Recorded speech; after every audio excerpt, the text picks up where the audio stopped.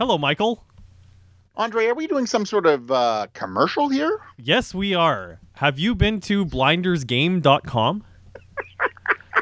I absolutely love your radio voice. I have not, but you have told me a lot about this. So blindersgame.com is a card game that's been created by the same company that made those really entertaining Saw movies. I think you can see them on Netflix and a couple of other places online.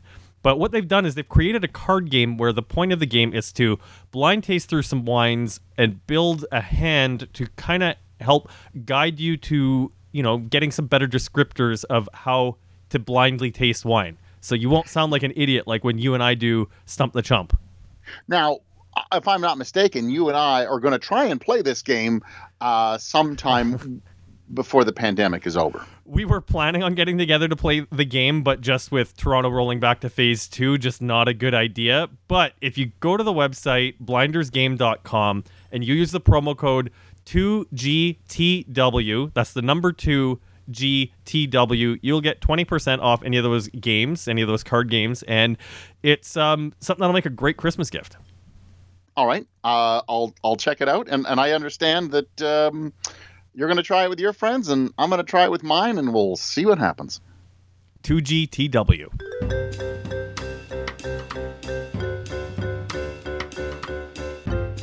You're listening to Two Guys Talking Wine with Michael Pincus and Andre Proulx. Michael. Andre. You and I were both, you were more hesitant to do this podcast than I was. Do you know what? Before we go on, I just want to tell you, on the day that we are recording this, I just got, and it kind of leads back into where we're going here. I got a Facebook memory that said 3 years ago, we did our Henry of Pelham Town Hall. Yes. And you can go back and listen to that. It's Two Guys Talking Live, where we were able to sit down with all three Speck brothers. Yeah, in a room with an audience, and some questions were asked, and it was pretty exciting, I thought. I think it's also a little apropos because the day we're recording this is the day before the last presidential election. And I think this is one where you and I have agreed to some rules. I think we're certainly more civil than Trump and Biden are going to be tomorrow. Wrong. But the thing I found... I guess where this all starts is with a post in the Ontario Wine Lovers Facebook page from Lydia Bureau, who was asking, she posted an article, and she asked, why don't more Canadians drink Canadian wine? Yes. And then Christina Roman, friend of the podcast, she wrote, and if you would like to read it, because a full disclosure here, this is an argument that Andre and I actually had online. First on the Facebook page, and then we moved it to a private messenger thing, and it just went on and on and on. I mean, finally we said, this is podcast material. Why are we not doing that? So we are going to read from this script, which is the first time we've ever done anything like this. Well, and the thing I found hilarious was you said we'd only do this if I don't speak over you. If anyone goes back to listen to our past episodes, I challenge anyone to find an episode where I'm stepping over Michael and not the other way around. So what we're going to try and do is go with this script so we're not yelling at each other and trying to remain calm. Well, because this was like waving a red flag in front of a bull for you. Like, frankly, I am approaching this topic from a little bit more like a clinical, analytical point as someone who both makes, sells, and writes about wines. Well, let's start here, and so you can read Chris's part here, which this is what gets the ball rolling. Right. Oh, hang on. I gotta get myself into the Christina mindset, but I don't think I can talk as fast as she does. All right, try it anyway. This is great, but misses the big kicker. We have too much choice as a result of quality confusing consumers. It's harder to find Ontario wine. All right, slow down. Oh, okay. This is great, but misses the big kicker. We have too much choice, and as a result, quality is confusing for consumers. It is hard to define Ontario wine without mentioning at least 5 grapes. Describe Burgundy. Easy. Chardonnay and Pinot Noir. Do they make other things? Sure, Aligoté, PTGs, Cremant, but their bread and butter, Chard and Pinot. No offense to wineries, and I come from this world, and that's Christina, but we do everything but nothing that can be recognized and differentiated on the world stage.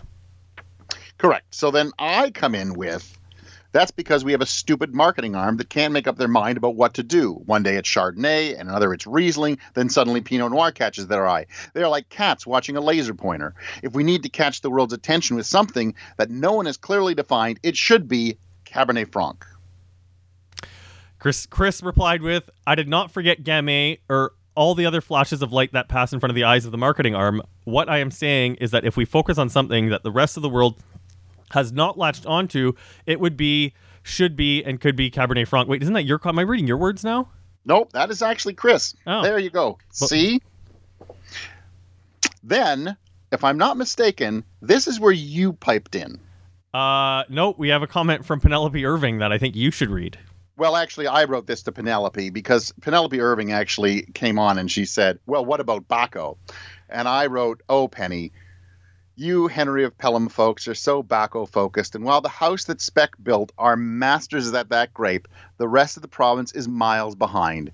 It will not build Ontario's image on the world stage to have one producer making fabulous versions and 95% making undrinkable Drek. At which point, you come in.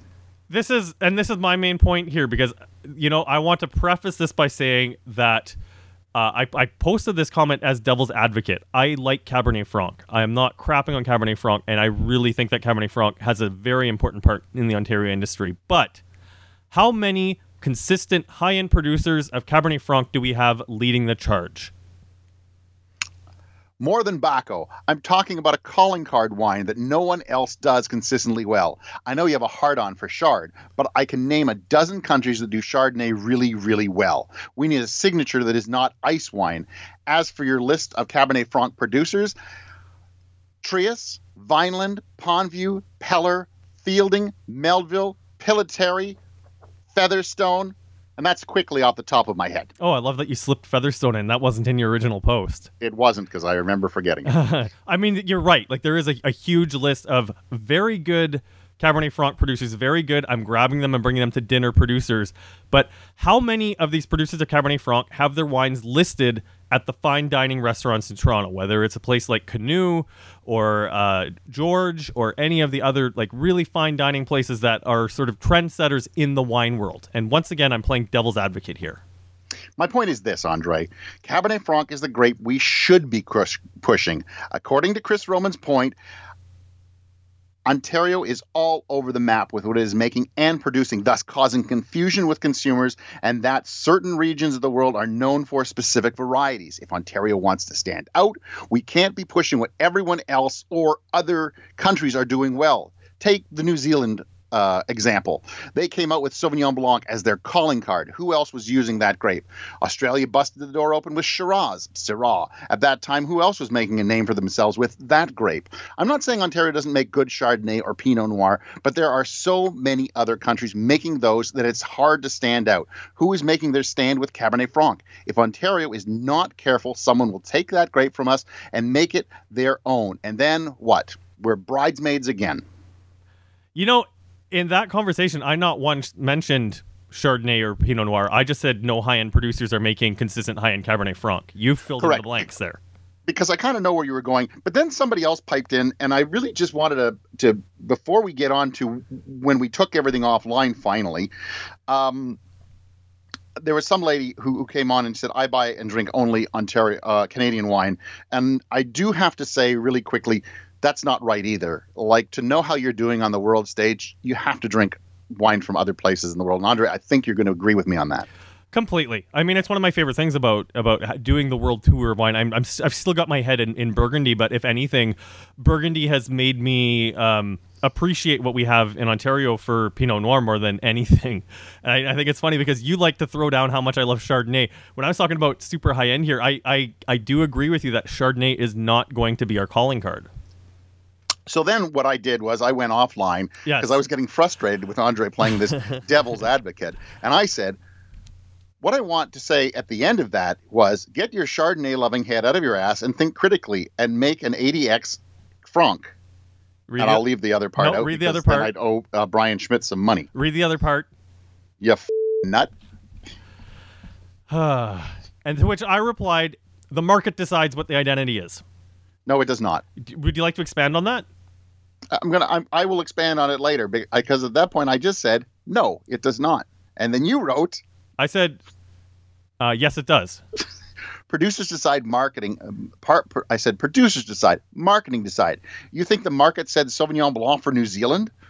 You think a marketing agency, like who decides what the producers grow? Fine, I'll stick to the script. I'll stick to the script. No, they saw an inroad as a country. Okay, who's they in this part? I mean, that's something I didn't get to clarify on because I was in the middle of doing something else. So I'm going off script for that. Who is they? Producers decide and marketing decides. They look at it and they say, hey, guess what? Nobody is really doing Sauvignon Blanc. We make good Sauvignon Blanc. Let's bring it to the world. Okay, but which came first? The fact that they make good Sauvignon Blanc, or did a marketing person wake up and be like, we're going to grow Sauvignon Blanc here? Or was it the fact that the market had already responded to, hey, we've planted a few grapes here in New Zealand in the 70s, and the Sauvignon Blanc tastes pretty good, and the market seems to like it. And the market seems to be devoid of Sauvignon Blanc. So it's a calling card. Okay, but I mean, it's the climate and the market that decides what identifies a region. It's not like a marketing arm can come in and decide what's going to sell. The wine has to taste good. And Cabernet Franc does very well, surprisingly, in our climate. Yes, it does.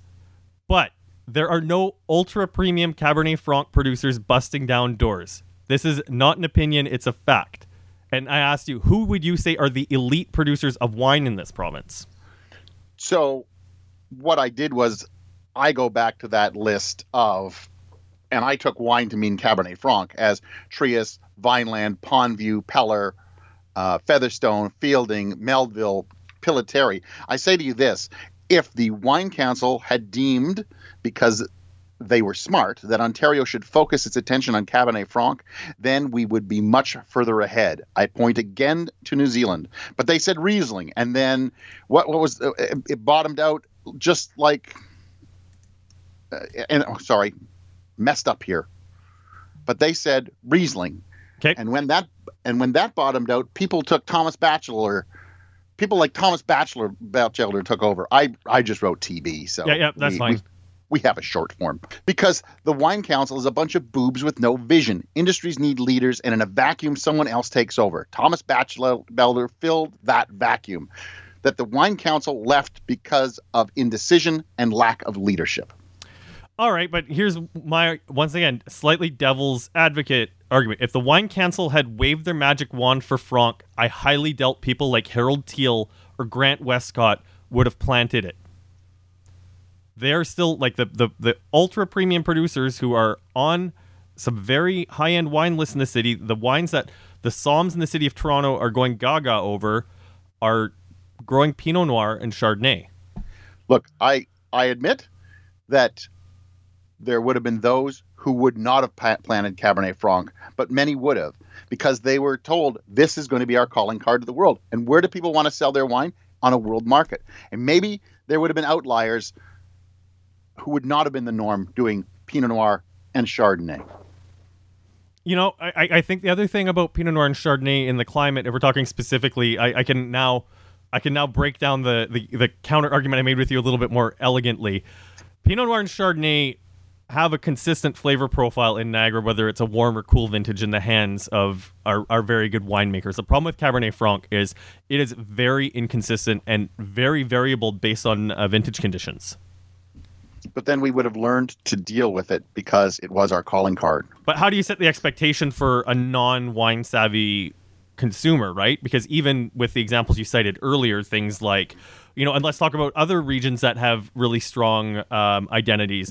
Chile with Cabernet Sauvignon, you can get a decent bottle of Chilean Cabernet Sauvignon for $10. You work your way up to, the high-end Cabernet Sauvignon from Chile, you get a consistent product from bottom to top.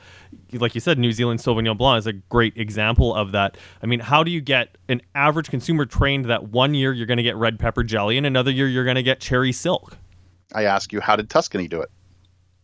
They make Sangiovese. They make Chianti Classico. They make Chianti, and they have a cool climate. They have variable vintages.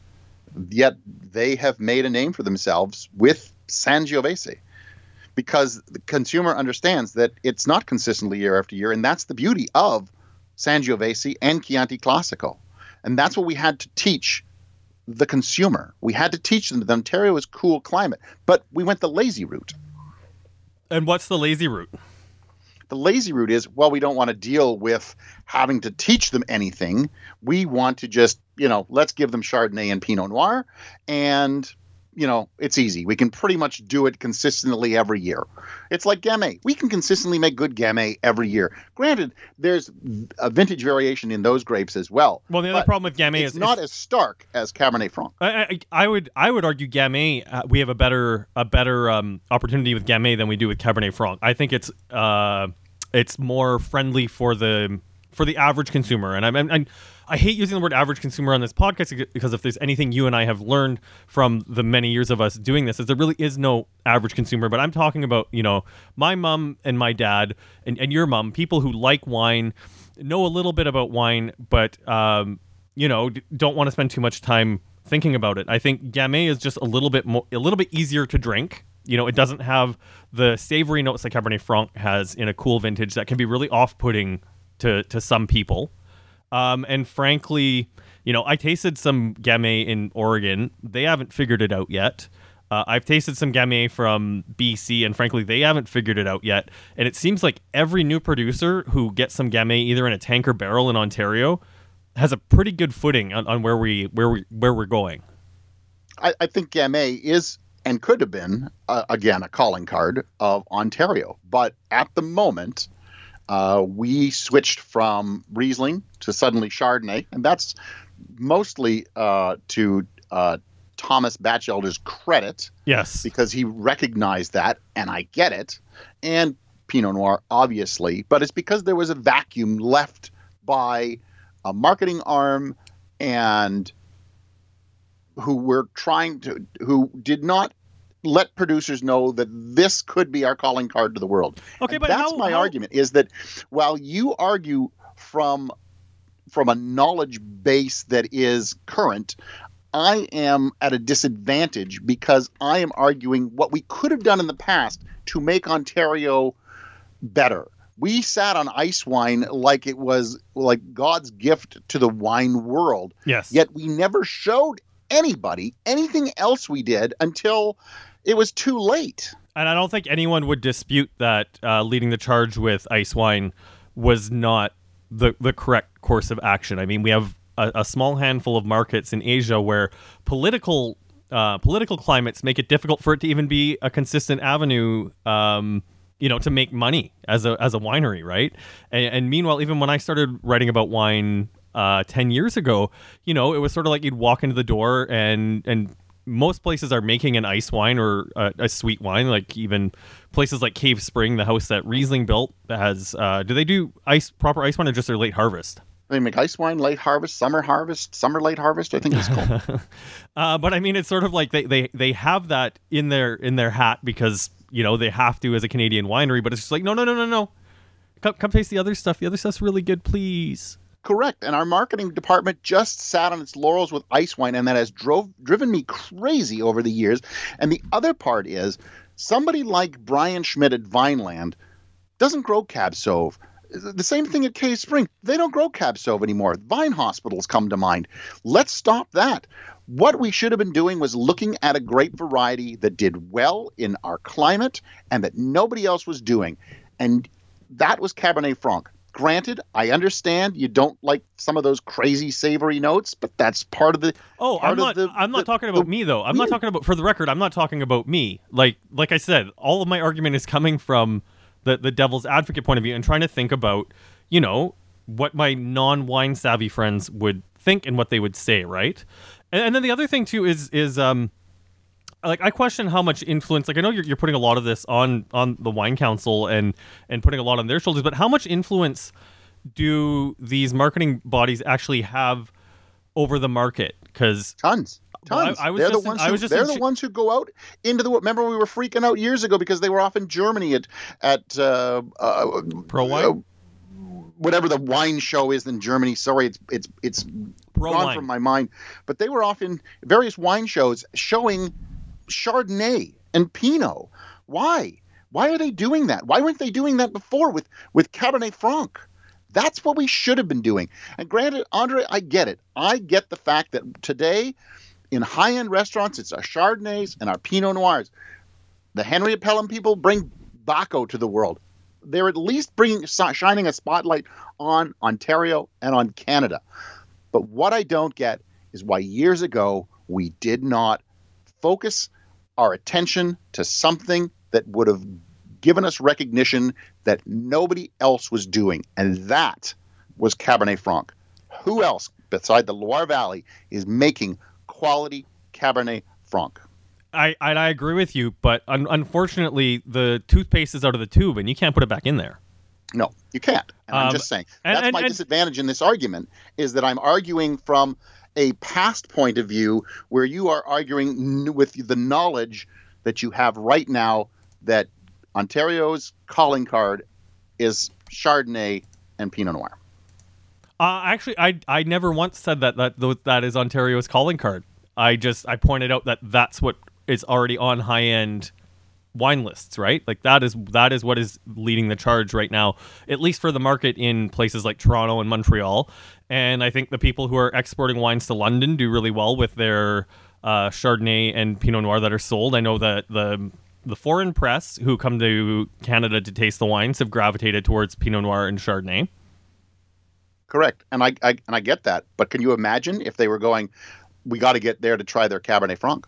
Well, can you imagine that they were coming for something so unique, not something that can be found in California, in Chile, in Argentina, who's going to up the game? Burgundy. Who's going to up the game? Like that's the question I want to know. Like who? I believe Brian Schmidt's been upping the game. He's got a clonal selection. Yes, he does. This is something that we should have been doing from not day one necessarily, but when you start looking at the global market, you start going, okay, yeah, we got our foot in the door now with ice wine.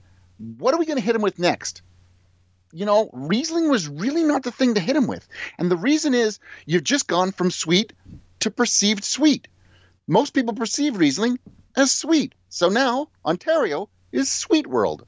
And I actually really respect your view on that and agree wholeheartedly. And I don't know, it's just something about Riesling. Like I love Riesling, but it's still the same thing where, I have that perceived bias when I see a bottle of Riesling on the shelf, and I know it's like it's a reflex when I see the bottle, and I know that, especially as a writer and as someone who tries to be objective when approaching a bottle of wine, that not every bottle of Riesling is the same, and it is very, very, it's a winemaker's grape. There's so many different things you can do with it, clonal varieties, and we have a great variety in the province, but it just didn't stick, like you said. Well, that's that. See, there's my problem. Okay. So I understand. Sweet. I understand your disappointment, and I empathize with it. Like, I look back and I agree with you that it was a missed opportunity to land on Cabernet Franc and really, really push that. And I know it can be it's very hard for a region once the identity is established to redefine itself. Because like I said earlier with Chile and Cabernet Sauvignon, like they're trying really hard to push Vinho out onto the market now. And I think that's going to be like decades before that even really becomes more than just a niche interest. I think you have two opportunities. Your first opportunity is your foot in the door. Okay. Let's take the New Zealand example again. Sauvignon Blanc. And then what did they hit us with? Pinot Noir. Okay. There's a lot of places making good Pinot Noir, but they still have that calling card of Sauvignon Blanc. We had our second opportunity was to hit them with Riesling, which I thought totally wrong thing to do. Totally but wrong. how do you explain a place like Oregon? Like, Oregon's made Pinot Noir their calling card, and there's tons of Pinot Noir all over the world, right from the adjacent state, California, to Burgundy. Because their Pinot Noir is completely a different. It kind of hits that mark between California, and Burgundy. And it really is a unique thing that they do. Whereas in Ontario, we are constantly comparing ourselves, especially Prince Edward County, to Burgundy. And that's going to be a problem because we're consistently comparing ourselves to that. California made a name for Pinot Noir because it was completely different than the Pinot Noir everybody was used to. Obviously, Burgundy is Burgundy, and that's Pinot Noir there. But Oregon, they just went, boom, we sit right there in the middle between the juicy, jammy, and the earthy. And that's where they are. And they found that niche. I don't really think there's another niche in there to be had. And that's another problem. You can't keep crowding the market. The market's a pretty big place. And Chardonnay. The market's a pretty big place. I don't agree with. But I mean, here's the question I have, because you're still just so focused on looking back. Like, so what's the solution? What are we looking at going forward? Well, my thought is the toothpaste is out of the tube, the train has left the station, we got to ride the horse we're on now, right? At least not everybody, and I do wine tours around Niagara with people. People recognize we make ice wine, but they're not focused completely on ice wine anymore, and that I think is a good thing. We are not now just known for ice wine. People, especially Americans, which aren't coming this year, love ice wine because they have a sweet palate. But look, we're too late. We don't have another opportunity. We're in that vino stage of Chile, right? They came out the door with Cabernet, and then they came out with Carmenere, which was a bust. So now they've got to rethink, and let's go with this Vino. And now, as you said, it's going to take years. If we are going to corner the market in Cabernet Franc, you just the fact that you brought up Carmenere. Oh, you mean the other Bordeaux variety that tastes an awful lot like Cabernet Franc? I wonder why the market didn't lap that up. Look, Carmenere is a little bit different, a lot different than Cabernet Franc. It's also a late ripener. It is one of the last grapes that come off in Bordeaux. Yeah. So that's why that didn't work. What I'm saying is that they tried to hit with Carmenere because it was unique to them. It didn't work. So now Cabernet Franc works in Ontario. We know it works in Ontario.